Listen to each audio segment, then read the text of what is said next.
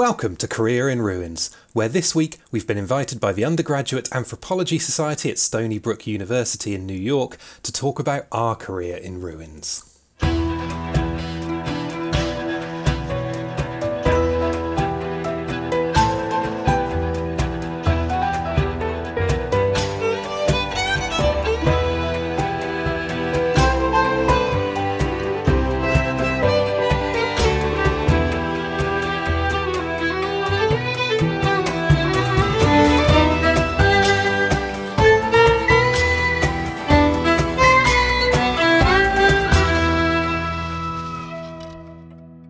Thank you so much for that really kind introduction, Mason, and thank you all in terms of the committee and all of you for inviting us to come and talk to you. Well, I guess it's your afternoon, it's our evening here in the UK, but I think when Han messaged us quite some time ago now, we got very excited about this prospect of crossing the Atlantic and imparting some knowledge. I think I will start this lecture with a disclaimer that was used for the book drive, in that I don't think we're too old that our information is incorrect, but if it is, then please choose to ignore anything that we tell you during this. As we said at the start, we are going to be recording myself and Derek talking, and we're going to hopefully turn it into a podcast episode afterward. But I guess that leads me to start off by saying welcome to Career in Ruins.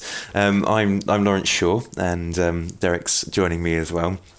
And we've sort of been given quite a loose brief to talk to you about science communication, how we got into the podcast, and we kind of wanted to go on a bit of a journey of how we got to where we are today with regards to what Career in Ruins is, and it's some of the bonus things that have come out of setting up Career in Ruins, and sort of the fun things that can come out of science communication in different media formats. What's quite cool as well, and what we're going to try and touch on is, and we're going to try and keep true to the podcast itself, in that we want to talk about Career in Ruins, but we very rarely get to talk about our own career in ruins. The whole point of our podcast is that we want to learn and hear about other people's trajectories and routes to where they got to be where they are today in terms of being a professional, and we are going to touch on our own career in ruins. But it's sort of what's quite nice is that whilst Derek and I are best buds, and we hang out in our spare time,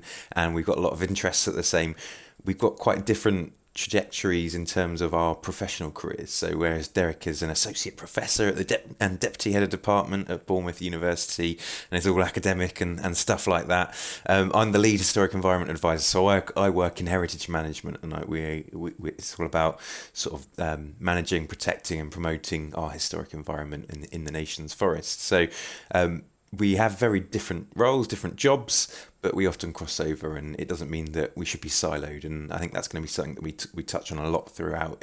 Just because you're an academic, or just because you're a government employee, or just because you're a commercial archaeologist, doesn't mean that you can't work together and you can't do cool and fun things.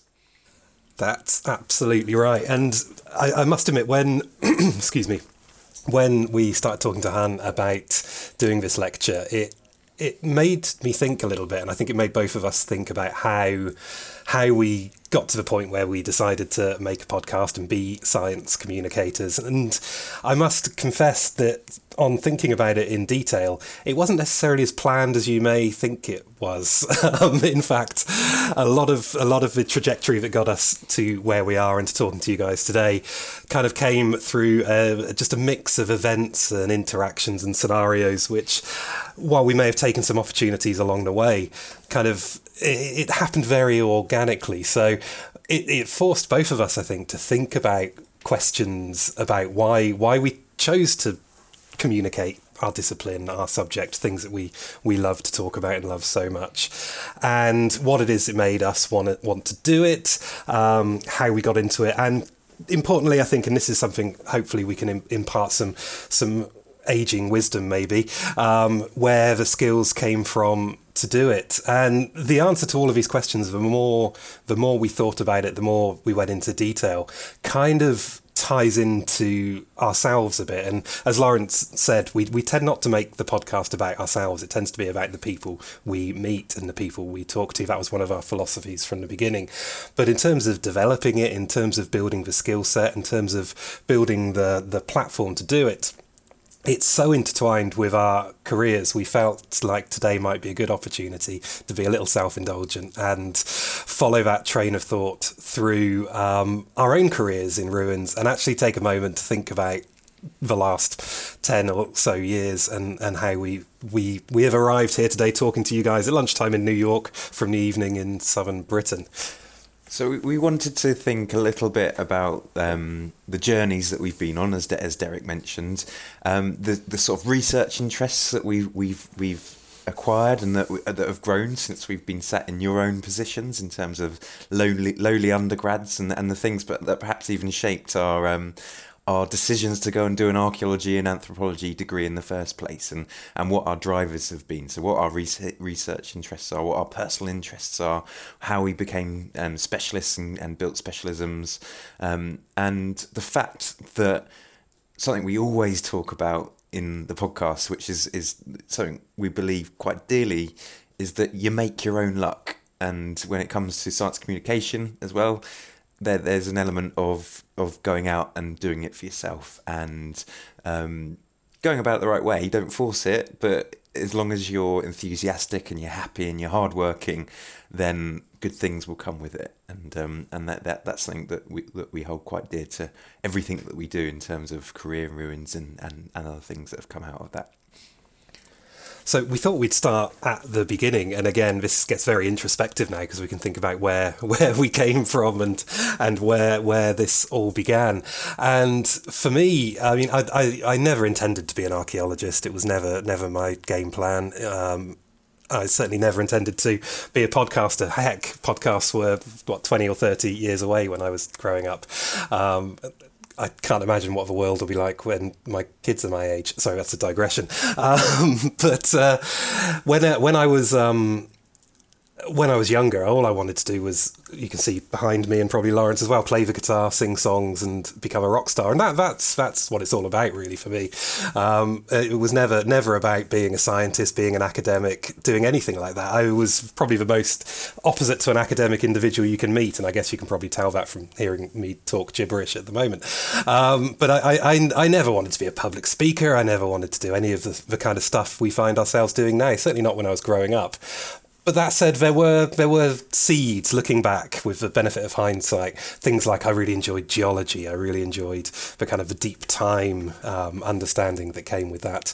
I was a massive nerd growing up and massively into Stargate, SG-1 particularly, and Star Trek. The idea of seeing pasts and futures always appealed to me. And ultimately, when it came to failing as a musician and deciding I needed to go and study something or get a job in an electronics factory, I was drawn to a subject that wasn't boring. And that lack of boredom, I think, is something that has permeated through my early career to today, and trying to make this discipline that I love as exciting as possible. So other people like me who are kind of wandering, drifting around from terrible job to terrible job into something they want to do and something they want to be a part of. And that's something that I've kind of kept with me. But I was also very fortunate. I can't lie. I can't sit here and say I didn't have an amazing upbringing in rural England. As a kid, I was exposed to archaeological excavations that happened to go through the farm that my parents rented. So I got to see archaeology from a young age. So it was always something that was in my imagination, in my kind of worldview. And I think that positioning of archaeology and anthropology in people's world views, more than anything else, is something I still think is important and I still value, and I hope as science communicators, both Lawrence and I do from time to time. But those were my origins, and I think are they similar to yours, Lawrence? Yeah, let's be honest. We got, whilst there's a few years between us, we got a very similar upbringing. So very much grew up on the south coast, beautiful South Downs, archaeology coming and history and heritage coming out its ears. Weekends spent mooching around Roman villas and Iron Age hill forts with my parents, and sort of feigning that I didn't really like it, but actually I did quite like it, and then just naturally picking up subjects in college that look like ancient history, archaeology, geography, geology, and IT, and sort of that IT bit, and getting a bit much like Derek. I'm a nerd, and I wanted to look at these subjects. I wanted to learn about these things, and I wanted to start thinking about how I could apply IT to these subjects as well quite early, and much like Derek, fortunate to have experiences. So in college, I took a trip to Egypt, and I mean that's always going to any sort of trips like that are really going to spark an interest. But if I wasn't doing that, I was out with the scouts and out and about and just generally looking at stuff and appreciating the landscape. I think that's where my landscape interests came from. But as with both of us, I think our early lives have really shaped to get us where we are today. I never wanted to be a rock star. I think I always knew I was going to be an archaeologist. But hopefully I'm a rock star archaeologist. I don't know, Derek. That's optimistic, sure.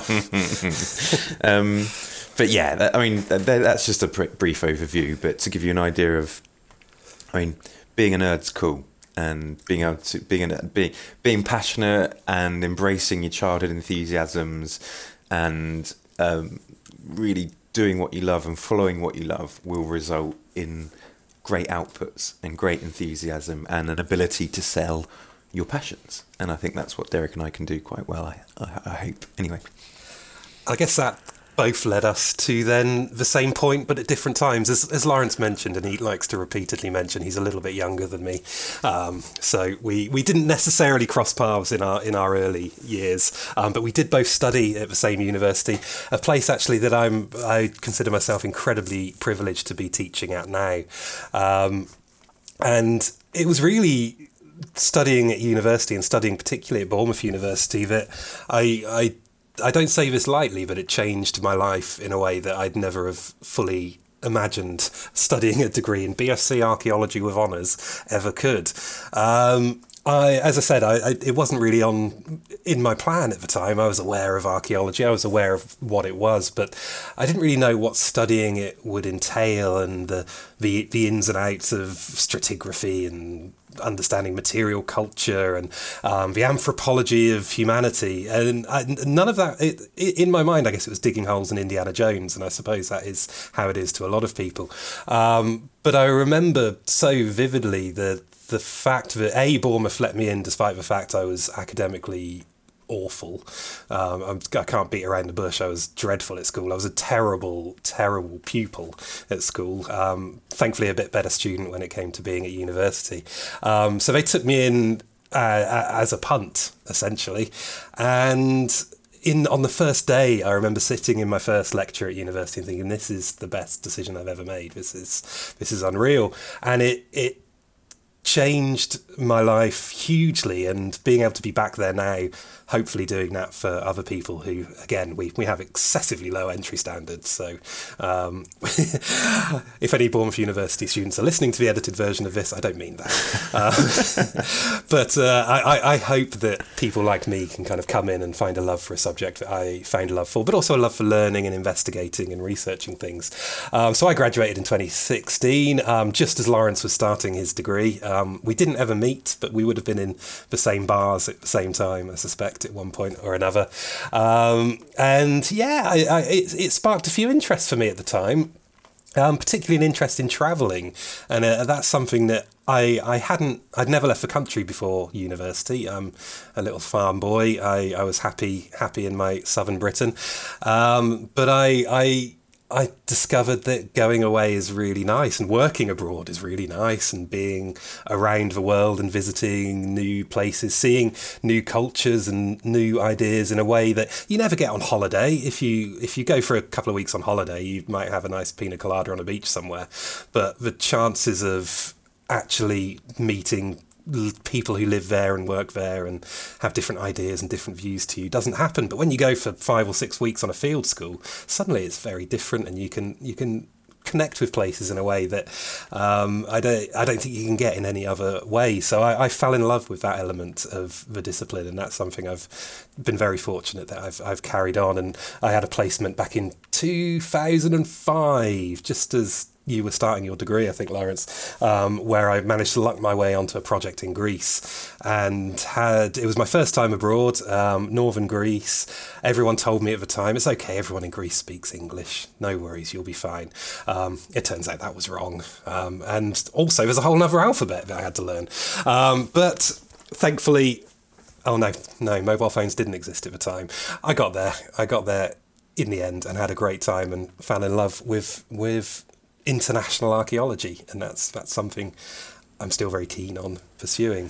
I think also that fieldwork aspect and that ability to learn to identify our interests in an undergraduate degree helped us to identify what we wanted to get more passionate in, specialise in things like material culture in Derek's instance, and both of our sides, mapping, landscape survey, technology.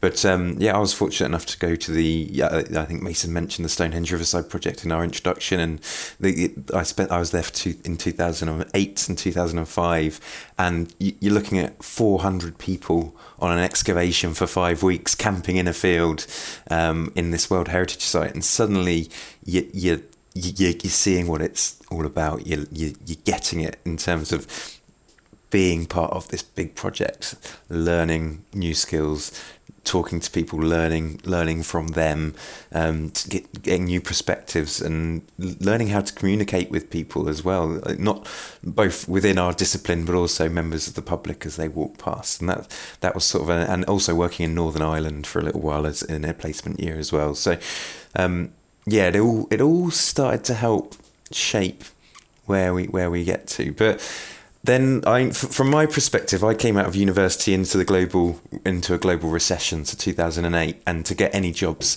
in archaeology, you needed at least 6 months commercial experience. I was lucky to get a 3 months job, and then everyone lost their jobs, and they weren't going to take a fresh undergraduate with 3 months digging experience in any commercial job. So I then had to spend 2 years working in bars and call centres to try and work out what it is I wanted to do. And during those 2 years really helped me in a whole host of reasons, not least make me realise this isn't what I want to be doing. I want to be doing archaeology, and therefore I need to make that happen for me, because no one's employing a guy that's just out of university with 3 months professional experience. I've done lots of placements and things like that, but really when you've got loads of other people scrambling for jobs, it's not going to happen. So it made me work out how I was going to carve out my career for myself. If I want to jump back on the train that I love so much, I'm going to have to make it happen. And that resulted in doing volunteering in my spare time, and that involved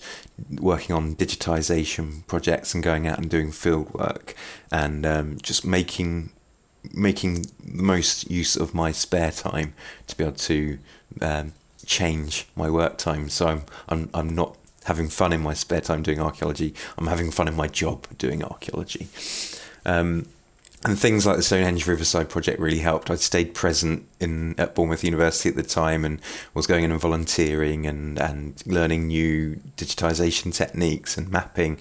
And I just made myself kind of ever present, and I made people realise I was capable and I could do jobs, and I made sure I was in the right place at the right time and keeping in people's minds. So when opportunities came up, which they often do at universities, small pots of money to deliver small projects, I was sort of there, and people knew that I could do it. And as a result, I got a research position on a student training dig, trench director for the Jura-Trigas Big Dig.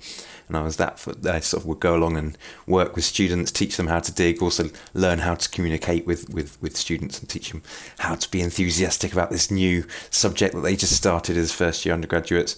But also I worked on a project called Seeing Beneath Stonehenge, which was a Google Earth funded project, and we received money from Google to digitise all the all the Stonehenge Riverside project and make it available online on Google Earth. And it was all spatial data, 3D images, videos, narration, and it made me start to think about how you produce material in a openly accessible way that is understandable for non-specialists, and we started to look at social media and Twitter and Facebook and schools projects. We go in and teach them how to use these products, and there's a really cool internet archaeology paper about that, so if you want to know about sharing spatial data on Google Earth, you can check that out. But I think the crux of it was very hard start to my career in terms of staying in the profession, and that's not least because I got a lovely 2-2 and I spent too much time rowing and drinking and not enough time studying hard when I was an undergraduate. But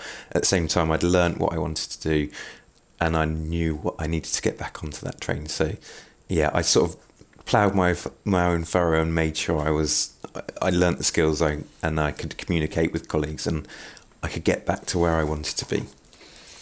It's interesting when we were putting these slides together that there's odd parallels emerged between Lawrence and my career, which I wasn't quite aware of at the time. I was a bit luckier than Lawrence, being that much older.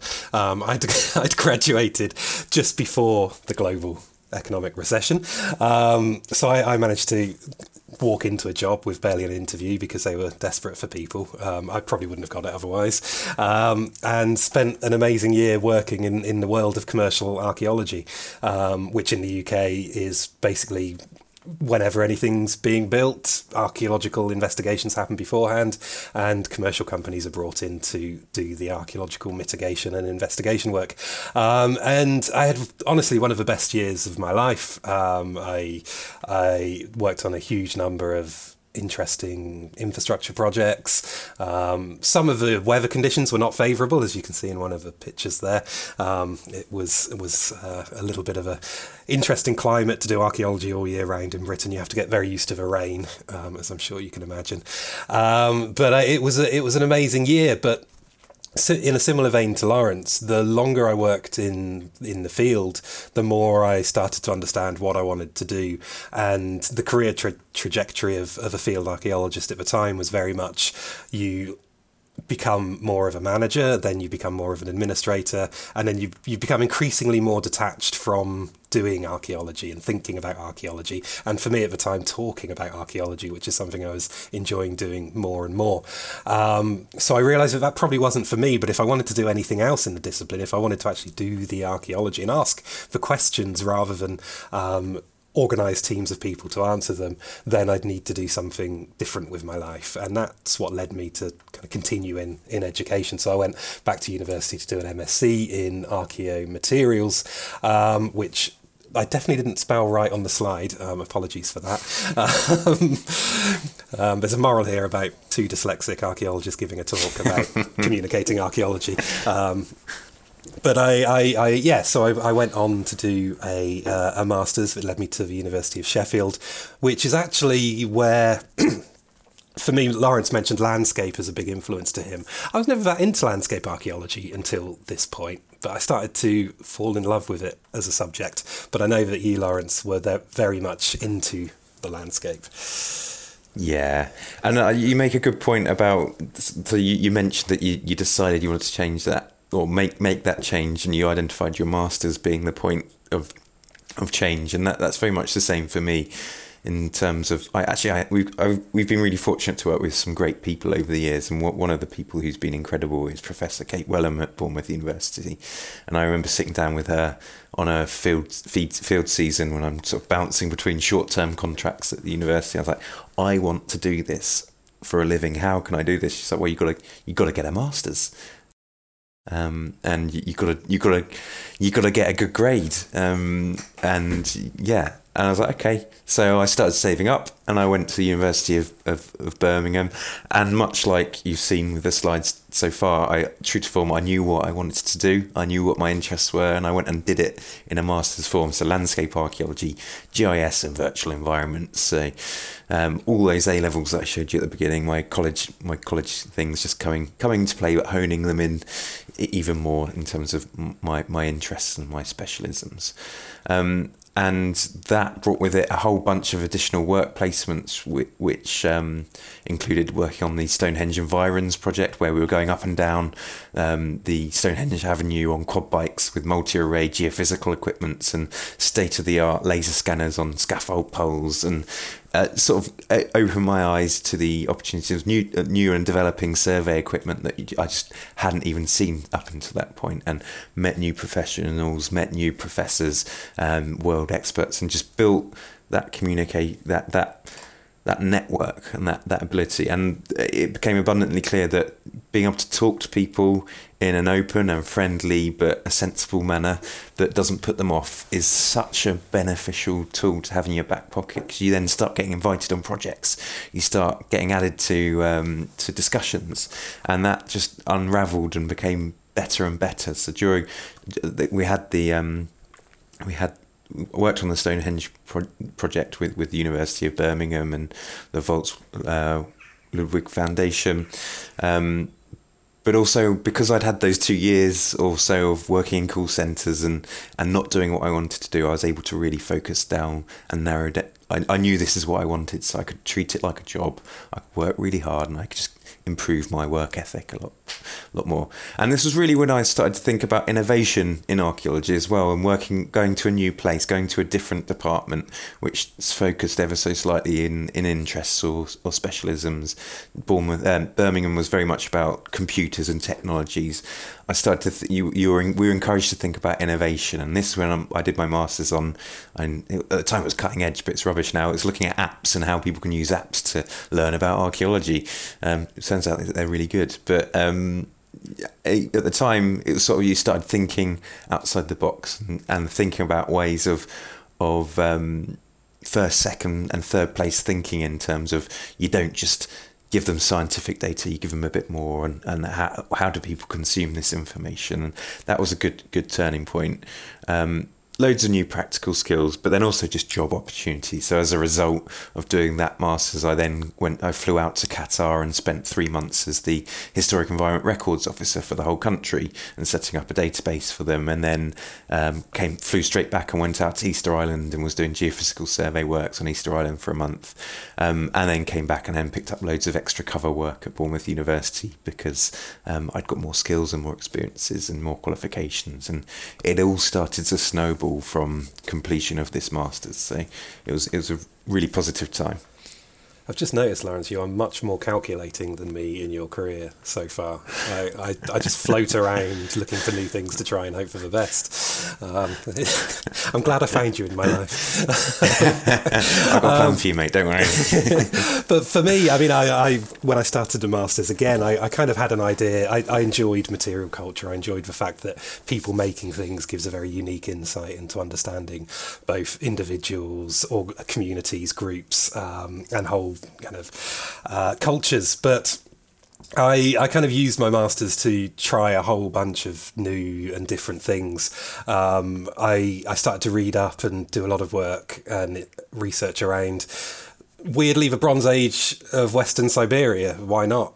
Some colleagues in the department, and in fact one of my long-term collaborators from the University of Pittsburgh, Brian Hanks, were working on a project in Central Eurasia, in Western Siberia, and I fell in love with the archaeology, and I fell in love with the idea of working there and investigating it and recreating it.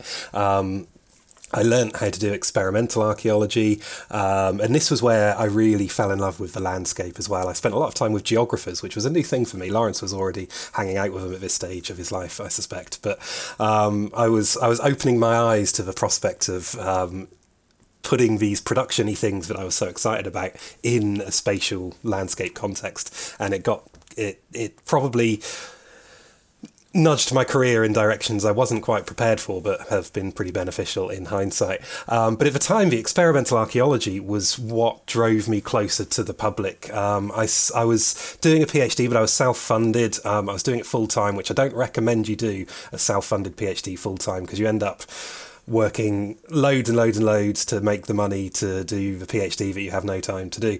But I tried very hard to use to make money by doing archaeological things. And one way I learnt you could make money was by doing demonstrations of iron smelting and copper smelting. So I did a lot of schools outreach and working with various local organisations and groups, basically showing them how to make metal from stones, which was great. But it also gave me a chance to explain quite complex scientific and chemical principles in a way that anyone can understand. And that's probably my first real taste of public engagement with the detail of science.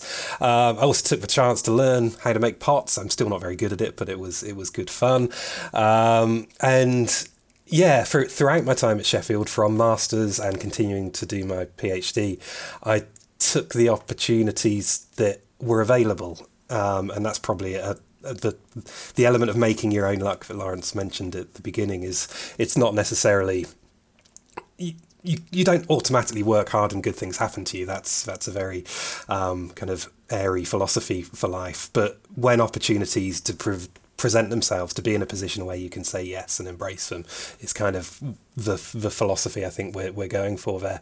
And one of those opportunities for me was to go and do 6 years or 6 seasons worth of international field work in Russia, which again, I'd still not really travelled very much at this stage. I'd only just been to Greece a few years before, hadn't been abroad since.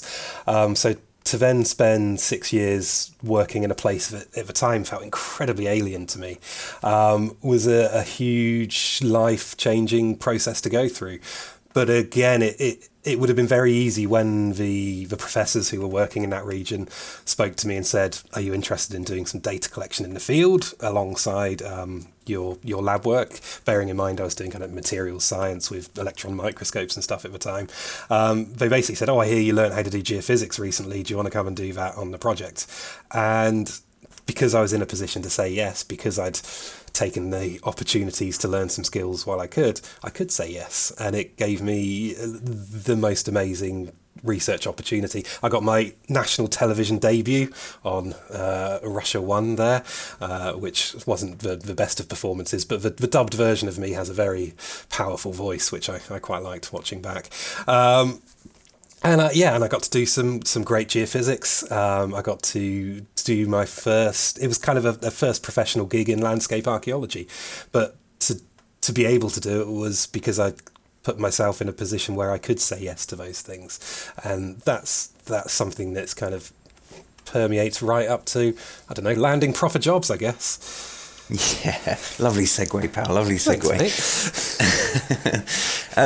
and yeah, so going on from my previous slide at least, so in 2012, I landed my first proper job, which was a permanent post working in the New Forest National Park Authority. So the New Forest is one of 15 national parks in the UK. Compared to American national parks, they're pretty rubbish, but they're great quite small in terms as well, right? Yeah, really, it's lovely. It's got ponies. Everyone loves ponies, but it was great. And what it was is that I spent 8 years working in an organisation that was about celebrating a national asset and all aspects that fall within that. So trees, wildlife, random ponies that are only found in this location, the archaeology and the breadth of history that come from the Paleolithic all the way through to the Second World War. So we've got beautiful prehistoric burial mounds in the bottom right corner there, but also the biggest bomb we've ever dropped on ourselves are just found in the middle of this national park during this. It was done in the Second World War. So really, really rich history. And my job in this 8 years was to look at remote sensing data called LiDAR, so 3D mapping. We were first national park to have blanket LiDAR coverage, and it was my job to identify lost and forgotten archaeological monuments within the national park and then go out with volunteers, local communities and go and map them on the ground, make sure it was a prehistoric barrow and not a pile of brash or a rhododendron bush. So that was a really good starting point, because what I had to learn to do was talk to average people and make them understand quite complex science in the form of remote sensing LiDAR. How does LiDAR work? It's just like dropping a ping pong ball. Okay, they can understand that. And the speed it comes back, that's like a 3D point. Yeah. And then actually teaching them how to do archaeological survey and do it in a meaningful way. You can't just squiglets, no one can understand your handwriting. You do have to spend an extra 5 minutes to record it correctly, and this is why, because it adds to X, Y, and Z. It allows us to protect it, it allows us to tell a story, it allows us to tell a narrative. But also working within the organisation, we were able to develop other things like outreach programs. On the top left corner there's a picture of a family during a digital heritage exhibition which we did, and that looked at developing a giant touchscreen with where people can digitize LiDAR features. There were 3D reconstructions based on archaeological sites found that were produced by Bournemouth University computer game students that I brought along and taught them about. We did citizen science projects where people went out and recorded historic tree graffiti in our forests, and then we also looked at ways of changing our survey techniques, so moving away from writing and with paper and using iPads, things that are just commonplace now, but at the time they cost a lot of money and no one trusted that they'd work in the middle of the deepest, darkest forest. So trying to push the boundaries, change the way we work with it, and being in a really supportive, positive place.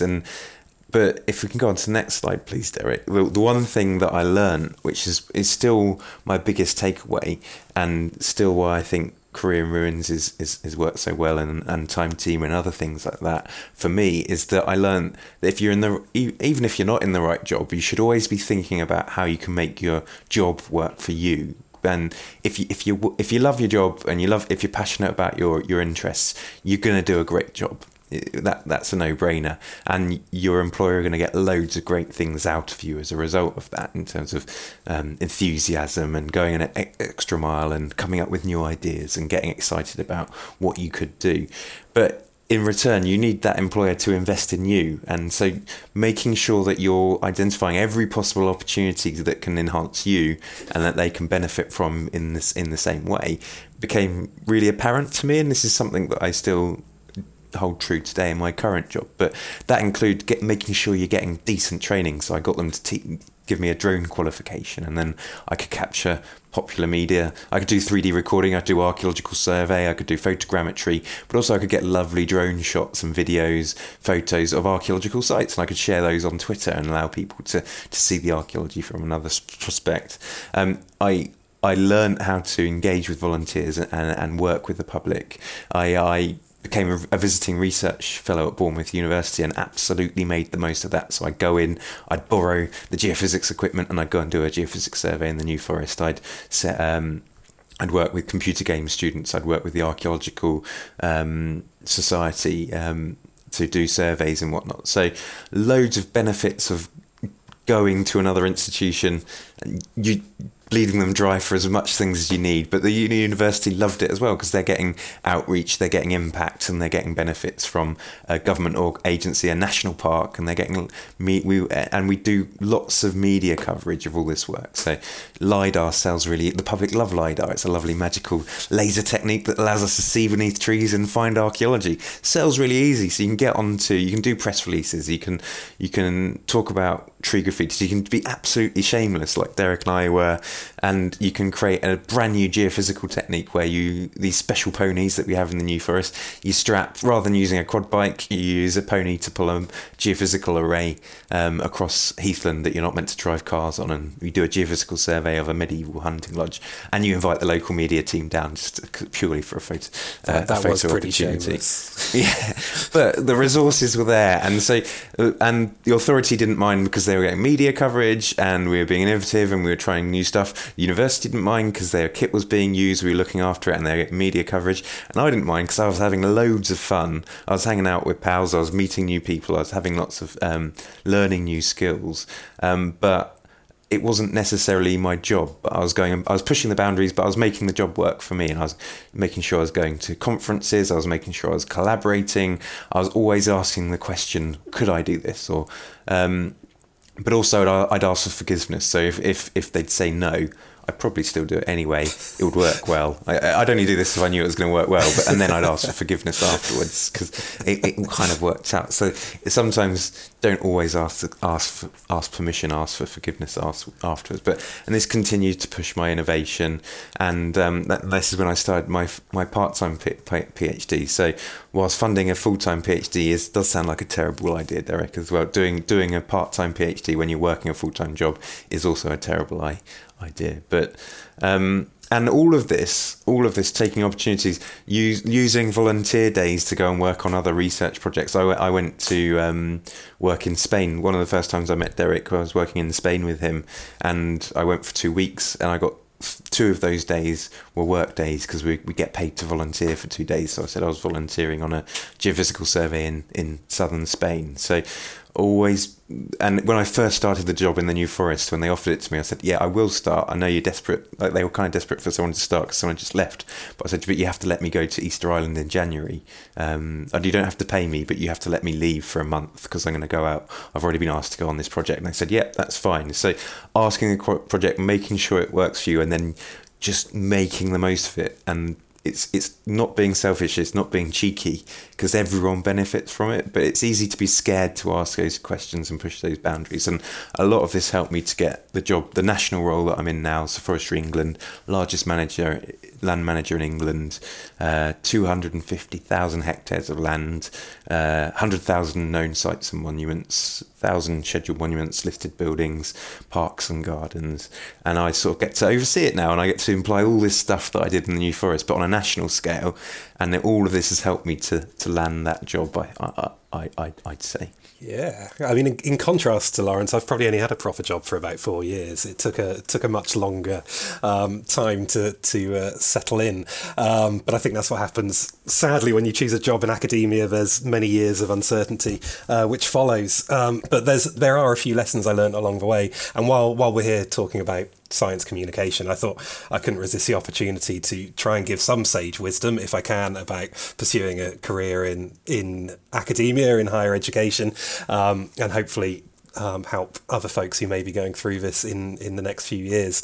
But as with Lawrence, I was spending time making whatever role I was in work for me. So when I was at finishing up my PhD, and in fact another way I made a bit of money on the side to fund it, was running field schools for Sheffield students, because I realised that they would pay a set fee per head per student, and I could probably feed them really cheaply, put them up in a field for free, and just skim some money off the top to pay for my fees that year. So I spent 2 years basically hustling my department to pay for my fees. Is that a tax man I hear at the front door, Derek? I was fully tax returned. While finishing up, I saw an ad for a job at Bournemouth, and while we've been talking about making your own luck, sometimes luck does come your way. And I was pretty proficient by this time in the study of archaeological materials, and I was a pretty proficient field archaeologist. And then suddenly a sabbatical cover popped up for a job in those two exact things. And the timing couldn't have been more perfect. I was living 40 minutes away at the time, and it seemed perfect. Little did I know, and I found this out many, many years later, one of our colleagues had not necessarily conspired in my favour, but I can't help but think that maybe they did conspire to put this together at the right time, and things fell into place. So maybe there was a bit of making my own luck in that, as Lawrence said, being nice, being available, being open for opportunity, saying yes when people want you to, help them out and do interesting things may have helped out here. But that first job was a steep learning curve. I think I was teaching 16 to 22 hours of new material every week, covering for 2 full-time academics, straight out of a PhD, with, at the time, and please don't listen to this, any of my then employers, I hadn't had quite that as much experience as I may have led them to believe I had. But anyway, it was a steep learning curve, and it actually taught me a lesson that I can't help but think I wouldn't have learned any other way. And this is probably not the most helpful bit of advice in the world, but in having to prepare material basically in preparing a 2-hour lecture an hour before, and then preparing another 2-hour lecture 4 hours later, it gave me skills in saying things out loud without thinking too much in advance and just talking through things and hoping for the best and generally winging it in a way that I don't think I would have ever got if I hadn't gone through that process, to the point where stick any old slide in front of me now and I can say something, and that's kind of one of the baseline skills that's led me to getting into podcasting and doing various TV things. And it's a skill that I don't think I had before. In fact, I was incredibly shy. I still am incredibly shy. Even before this lecture, I was well nervous. I was texting Lawrence that I'm really nervous about this. Oh God, I'm so anxious. And I still get that before every lecture, before every seminar, before every presentation. I'm a naturally... I could be a hermit quite happily, I think, and never see another human being. However, I quite enjoy this, and it's almost like allowing this other version of me to exist. And it's that other version of me that came into existence when I took on that lectureship, because it was much easier for that guy to give a 2-hour lecture because he was a bit of a blagger and could get away with it, whereas shy old normal me was a different person. And actually that having a slightly different persona, that slightly different character, that slightly exaggerated version of yourself is something I've recently noticed in other colleagues, in other lecturers, people I've admired as great public speakers for years. I suddenly realise actually in real life they're pretty shy and socially awkward too, but they've got this character that they put on, this mask, this performer, this similar but different version of them, but not too exaggerated because that's a bit much and that can become confusing and odd. But this other version, and that lesson, I think it's only something that emerged in hindsight, but I think anyone nervous of public speaking, anyone who is kind of shy or is a bit socially awkward and doesn't want to give a presentation, just remember, let that other version of you do it. It's much easier, much easier. But at the time, it was a 1-year contract. So I'd get back to the slide. Sorry, I went off on a complete tangent there. Good tangent, mate. It's a good tangent. Good tangent, great. I was saying yes to projects. That was around the same time I started working in Spain with one of our mutual colleagues. A much lower paying research post popped up and I applied for it because it kind of kept me in sight, it kept me in view. And this was the first time, I mentioned how calculating Lawrence has been about his career throughout. This was the first time I knew what I wanted to do. I was in my dream job and I wanted it to carry on. I didn't want it to end, but it did end. So I thought, how do I get back on this train? This was the first time I had a career in mind. This was the first time I knew what I wanted to do, so I did everything I could to get there. So I took on whatever job I could do to keep in sight. During one of those short-term contracts, I got randomly asked to cover a colleague who was teaching something completely different that I'd never really read much about or done anything on. But I said yes, because it seemed like a way of getting back into that world. And again, those skills of just being able to talk through slides competently came in very handy for that year. Don't tell the students from that year. I might have to cut this bit out of the podcast as well. But at the time, again, it was just pushing those communication skills and it was developing those skills. But showing that willingness to be flexible while keeping in sight was definitely what put me in good stead when the next step came along, when I was all ready to give up and become a farmer. I couldn't see an academic future for me. And all of a sudden, this job opened up. It was largely administrative, largely managerial, which sounds awful, and it can be. But I applied for it. I don't think I was... At the time, I didn't think I was remotely qualified for it. I didn't think I stand a chance of getting it. There are far more qualified people out there than me. But I took a punt, I applied for it, and I got it. I got it, and I've been doing it since. And I think there's a moral there somewhere that no one feels ready for the jobs they're applying for. So just do it. Just apply. Just do it. You'll be great. But getting back to the core subject of how we get into science communication before it gets even darker outside, that kind of leads us to us intersecting as human beings for the first time. You mentioned at the beginning in the intro that we both worked on the Stonehenge Riverside project. Interestingly, it was in completely different contexts, completely different places at different times. Lawrence was there digging up house floors. I was analysing them in a lab in Sheffield. So while we had overlapped at various stages of our career, we'd done the same undergrad at the same university at different times. It wasn't until 2015, 14, 15, 16 we met. So it feels like longer in my mind. And we went to a conference in Oslo together, and the rest is history. But we'll carry on telling the story. And as you mentioned earlier, Lawrence, we worked together in Spain, and I was starting a project in Greece. So I thought, Lawrence, he can churn out a lot of geophysical grids in a day. Let's get him to Greece and do it in 42-degree heat. It'll be fine. And to cut a very long story short, it's through all of that we became friends, and that's where it started. There's nothing contrived here. It wasn't like, I need another similar looking guy to start a podcast with. Lawrence, you look a bit like me, let's start a podcast. Generic bearded archaeologist. Yeah, that should be our podcast name. That's what the world needs more of, generic white bearded archaeologist. So it was none of that. There was no method to our madness. It was just we got on. We worked together well in the field. Our skill sets complemented each other. We do have a tremendous overlap in terms of skills, but we have sort of peripheral skills that there are things that Lawrence can do that I can't do without in my research career, and I'm sure there's one or two things I can help him with from time to time.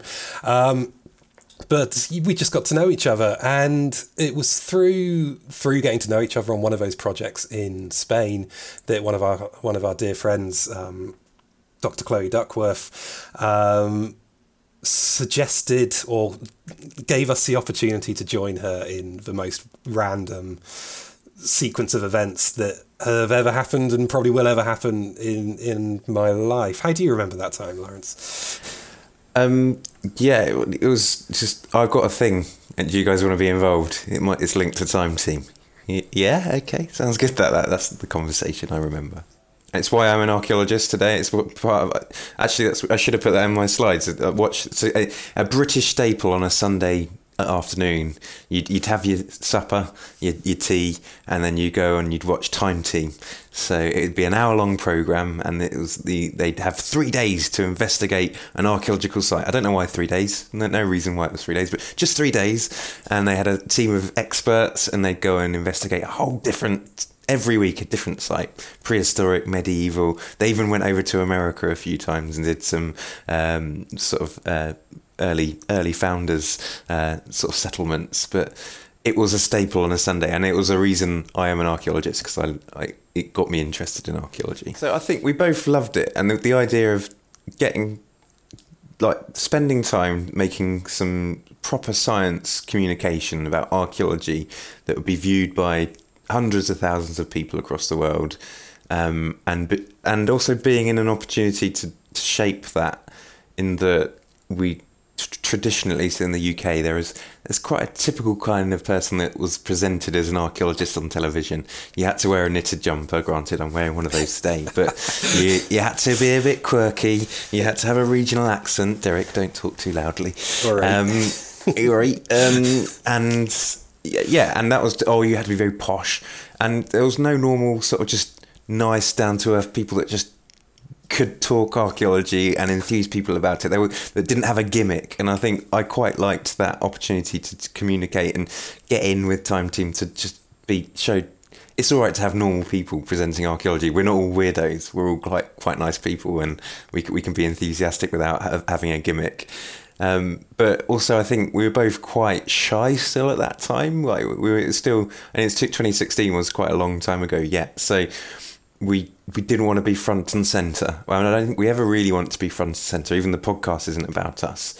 But what we did like was the ability to shape and push and promote discipline or a person or a subject. And so what we decided to do, we didn't want to spend time faffing around with video, so we thought, what's an easier media? Podcast. And there was a whole host of reasons why we did it. Partly because we thought it would be an interview format. We got loads of great connections up until this point. We could do the first season at least with all people that we know. It's quite straightforward to do. So it's just a bit of organising a time. It's relatively it's, as I say, it's not about us. It's relatively low cost. There's a bit of website hosting costs. There's a bit of media hosting costs for the podcast, but there's a bit of time. It's a little bit of social media to promote yourselves and get out there. But it's pretty easy. There's lowish skills involved in terms of recording it. All we've done today is download a free software. We're recording ourselves. Derek will hopefully, well, I say lowish skills, I'm drastically undermining Derek's ability to make a podcast. But the reality is, mate, it didn't take you too long to learn how to mush together a couple of soundtracks. And then that creativity, that fun, the fact that we get on so well, and our links. So our logo's being created by a GIS officer from a national park. Our theme tune's being created by a friend of mine. It's pulling in all our contacts and just having fun, being creative with it, and just making the most of it. But not making it work, not making it overcomplicated. And I don't think we've ever been stressed by it or not wanted to do it, and that's the absolute key. And I think our USP is that we're quite laid back, we're quite friendly, we're quite casual, and that's all we ever want our podcast to be in terms of outputs and our science communication. Yeah, and I think for me, the thing that you mentioned there, Lawrence, about the fact that we knew some amazing people. One of the best things about being an archaeologist and the best things about doing field work and travelling around and spending time with colleagues and friends, and lots of time like staying in shared accommodation, sitting around drinking a glass of wine or beer of an evening and just chatting about stuff, is you hear some incredible stories. You hear some really good tales, some really good some really interesting things about people's lives, existences and careers. And the idea of being able to build a platform where people could share those stories in a way that goes beyond I'm an excavator and I dig some holes, to talk to someone whose whole job is to fly around in a biplane taking photos, and someone else's job who is like a professional diver swimming around looking at stuff underwater. All of these little niche parts of archaeology that come with tales, stories, narratives, we could weave them into this podcast, and ultimately we could get away with saying very little and let other people say lots of stuff and have a successful podcast career. It's great. So in a way, this is the first time in however many years it is since we started doing the podcast where we've talked about ourselves in that kind of way. We talk about bits of news, we talk about what we've seen in the world of archaeology that interests us, but it's always been about other people. It's always been about the stories that other people have to tell. And I think that's my favourite thing about having started the podcast. And it's never felt like work. Whenever we do it, it tends to be an evening, much like this for us now, where it's sort of 7 or 8 o'clock of an evening. We may have a glass of wine or scotch while we do it. We chat to someone. We just have a conversation. And then I skip work for an hour and edit it the next day in my office when I'm supposed to be doing something else. Please don't listen to this, Mark, if you can hear me. No, they don't listen. They don't listen. But doing that and having our own platform and having our own identity has paid for itself over and over again. There has been some financial investment from both Lawrence and I. It does pay for itself now, actually, which is quite nice. Yeah.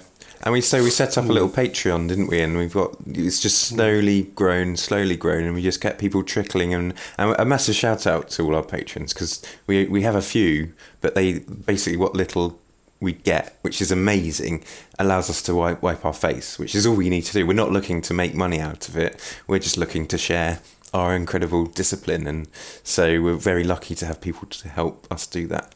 And yeah, and having that support and that platform is probably what's opened the doors to us that have been opened in the last few years. And we mentioned Time Team already, and that's something that's become increasingly dominant in terms of what we've been doing.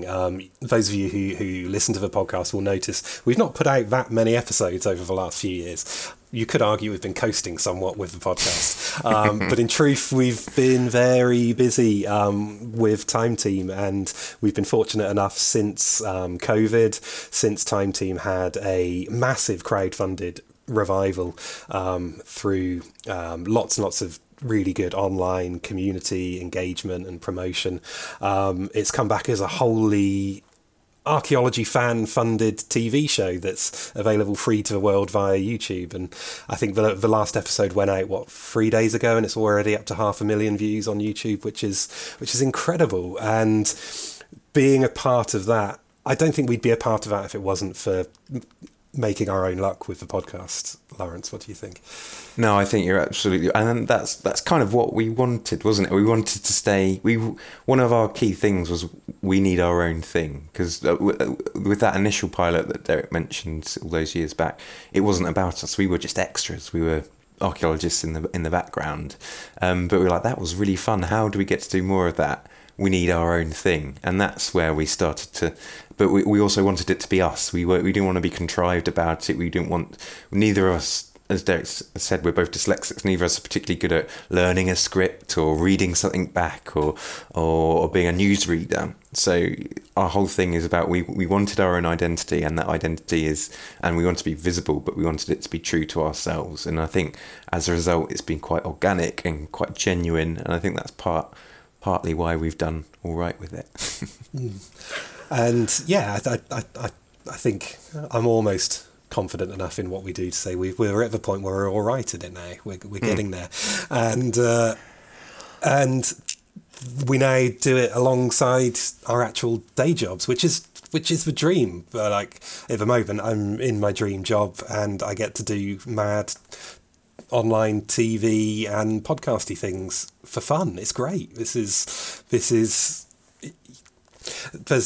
there's a saying, and I can't remember the exact wording, along the lines of it would be nice if you knew the good times when you're in them, or the heyday of your life. I kind of feel like we're in it at the moment, Lawrence, and it's really nice. It's really good. But we do have to merge that along with our regular careers, and there are elements to going on YouTube to 500,000 people and saying stuff that don't necessarily gel perfectly well with my day job. Like as a researcher, you follow the evidence. You don't go beyond the evidence. You present the best possible academic discussion you can that leads to the most well-versed, well-referenced conclusion. But quite often in the world of communicating science, you have to fill the gaps in. You have to give it some flavour, give it some life, give it some colour. You have to add some narrative to things that can be otherwise quite dry. And that can be quite a difficult challenge, certainly working in an academic post. And an element of that is being comfortable with my colleagues' ridicule half the time, if I'm honest. Because I will say things in a SciComm environment that I wouldn't necessarily say in a lecture environment. I will take interpretive liberties here and there that make the story and the narrative more engaging. But I would argue that there's and I would argue that there's an ability to that in a way, in that in the UK certainly, and I suspect the same applies in the States, archaeology as a discipline, archaeology and anthropology as disciplines, aren't the most economically alluring of disciplines for people who are going to pay thousands of pounds a year to study something. You have to really want to do this. You have to love it. You have to want to engage with these stories. But I would argue that without archaeologists and anthropologists, humanity would be completely in trouble. Sorry, I was going to swear there, but I realised I probably shouldn't. Humanity would be in massive trouble. And we can see from the past 70 odd years of humanity's struggles that misinterpreting the past, misunderstanding heritage, misunderstanding or misselling where people come from and why is a tremendous tool for people who will manipulate cultures, societies, politics. We see that with pseudoscience at the moment, and the kind of rise of the racist histories around Egypt and the various kind of re-emergences of harsh colonial narratives and things like that. That if archaeologists aren't if archaeologists and anthropologists aren't here to correct the story and correct the narrative, the world as a whole is in a lot of trouble. So I would say I see that every archaeologist and anthropologist has a responsibility to get as many people as possible excited about doing archaeology and anthropology, studying it, thinking about it, reading about good research, reading about good theories, well-researched theories, not random crackpot ideas about aliens and various things. We have a responsibility to keep the record straight, but we also have a responsibility to keep people interested. And if we can keep people interested, people will study it, people will go on to have fairly moderately successful careers and become maybe financially viable at some point in their lives, but they'll keep the world going forwards in a sensible and hopefully non-fascist way, which is the kind of deep down requirement and responsibility of every archaeologist and anthropologist. And I went off on a massive rant there, so I'm going to hand over to you, Shaw. It was good, mate. It was good. It was all strong stuff. And from my perspective, I guess this is where we differ. But a lot of what Derek just said rings true to me. But obviously, as an employee from a government department, I unfortunately my internet cut out a bit, Derek. So apologies if I'm repeating you here. But something you said to me in the past is we're only relevant if the public are interested in us. And that's such a key point. If the public don't care, then we're not going to get money, we're not going to get resource, and we're not going to be able to do what we love. And so what I'm able to do with our career in ruins and communicating science is make sure that the public are interested and we can share that story and create content for my employer, Forestry England, videos about understanding the landscape, reading lumps and bumps, learning about Victory in Europe Day and the anniversary in an anniversary podcast. But yeah, sharing is caring when it comes to the historic environment, and intertwining that with well-being and engagement and education and recreation is something we should be doing as land managers and managing organisation. But yeah, just raising the profile of the historic environment, it often comes as a forgotten cousin with these sort of landowners. It's a constraint. It's something they have to work around. Actually, it's an opportunity, and this is why the public bloody love it. We can tell a decent story about it, and heritage is one of the key things that everyone is keen and interested in. So let's raise the profile of that, but also raising money to deliver more work as well. So the more visible we are, the more opportunities there are to get funds. And just one thing, it seems quite big-headed, but I just wanted to include, I didn't write this. We had just had a successful bid from Arts and Humanities Research Council for a project which is looking at quantifying heritage capital, so the value that the historic environment brings to outdoor sites. So often people talk about nature and trees and carbon and ecosystem services, but actually there's a load of archaeology. It's all sat on top of a stage of a historic environment. None of it's natural. It's all curated by human activity. So we're looking at ways of quantifying the value that the historic environment brings, and that doesn't necessarily have to be monetary, but it could be social value, it can be well-being values, all these other things. But someone wrote this as part of the project team, as one of the co-investigators. Someone wrote this as my introduction to the team, and that bit that says so his lead historic environment advisor is experienced heritage professional working in with public bodies and protected landscapes, and a broadcaster delivering heritage content to a diverse audience. And that's a key part of this narrative. And it's not about broadcasting, but it's about showing that I've got experience of engaging people and understanding how people perceive the historic environment and how to teach them about the historic environment, so we can start to think about what value they might put to that. And yeah, it's just nice. That wouldn't be in there without Career in Ruins and Time Team, and it's nice to see other people recognise that. I think that was probably one of the driving forces of the podcast generally in the beginning. Was we kind of both felt that these people, these colleagues we had such interesting stories and such passion and such love for the subject that if we could just get them to be in a position where someone might hear them, then we wouldn't have to work too hard. It would sell itself. People would kind of listen and enjoy. And in terms of kind of growing the podcast, that it's been a fairly slow burner in that respect, but it does seem to kind of permeate that people find these interesting people interesting, so they want to learn more. But in terms of kind of the ways in which we've occasionally served to boost our numbers and give a slightly bigger platform to all of the people we've interviewed on the podcast, we've tended to do some fairly shameless tie-ins with various things that have given us a little boost here and there. We did a YouTube video with a colleague on Star Trek archaeology, which I think served quite well to kind of hook people in. You get more YouTube views that way by kind of tying into a social phenomenon. We did a similar thing. What was the other? The Minecraft archaeology of Corfe Castle video we made. So tapping into kind of very easily searchable things has helped, but giving a platform where interesting people who love what they talk about can tell their stories has kind of worked in itself, I think. Yeah, I think also it's the media type and platform's an interesting one. So my PhD was looking at harvesting Instagram data about the New Forest where I'd worked previously and understanding what people's appreciation and perception of the New Forest was. So I harvested it was the fourth most Instagram location in the country, 250,000 posts that I looked at. And of those, 100 had history attached to them. And the rest were in single figures in terms of archaeology, heritage, and other things like that. So what I learnt from that, and I think what's quite clear is that actually some social medias aren't the best platforms for engaging different audiences, new audiences.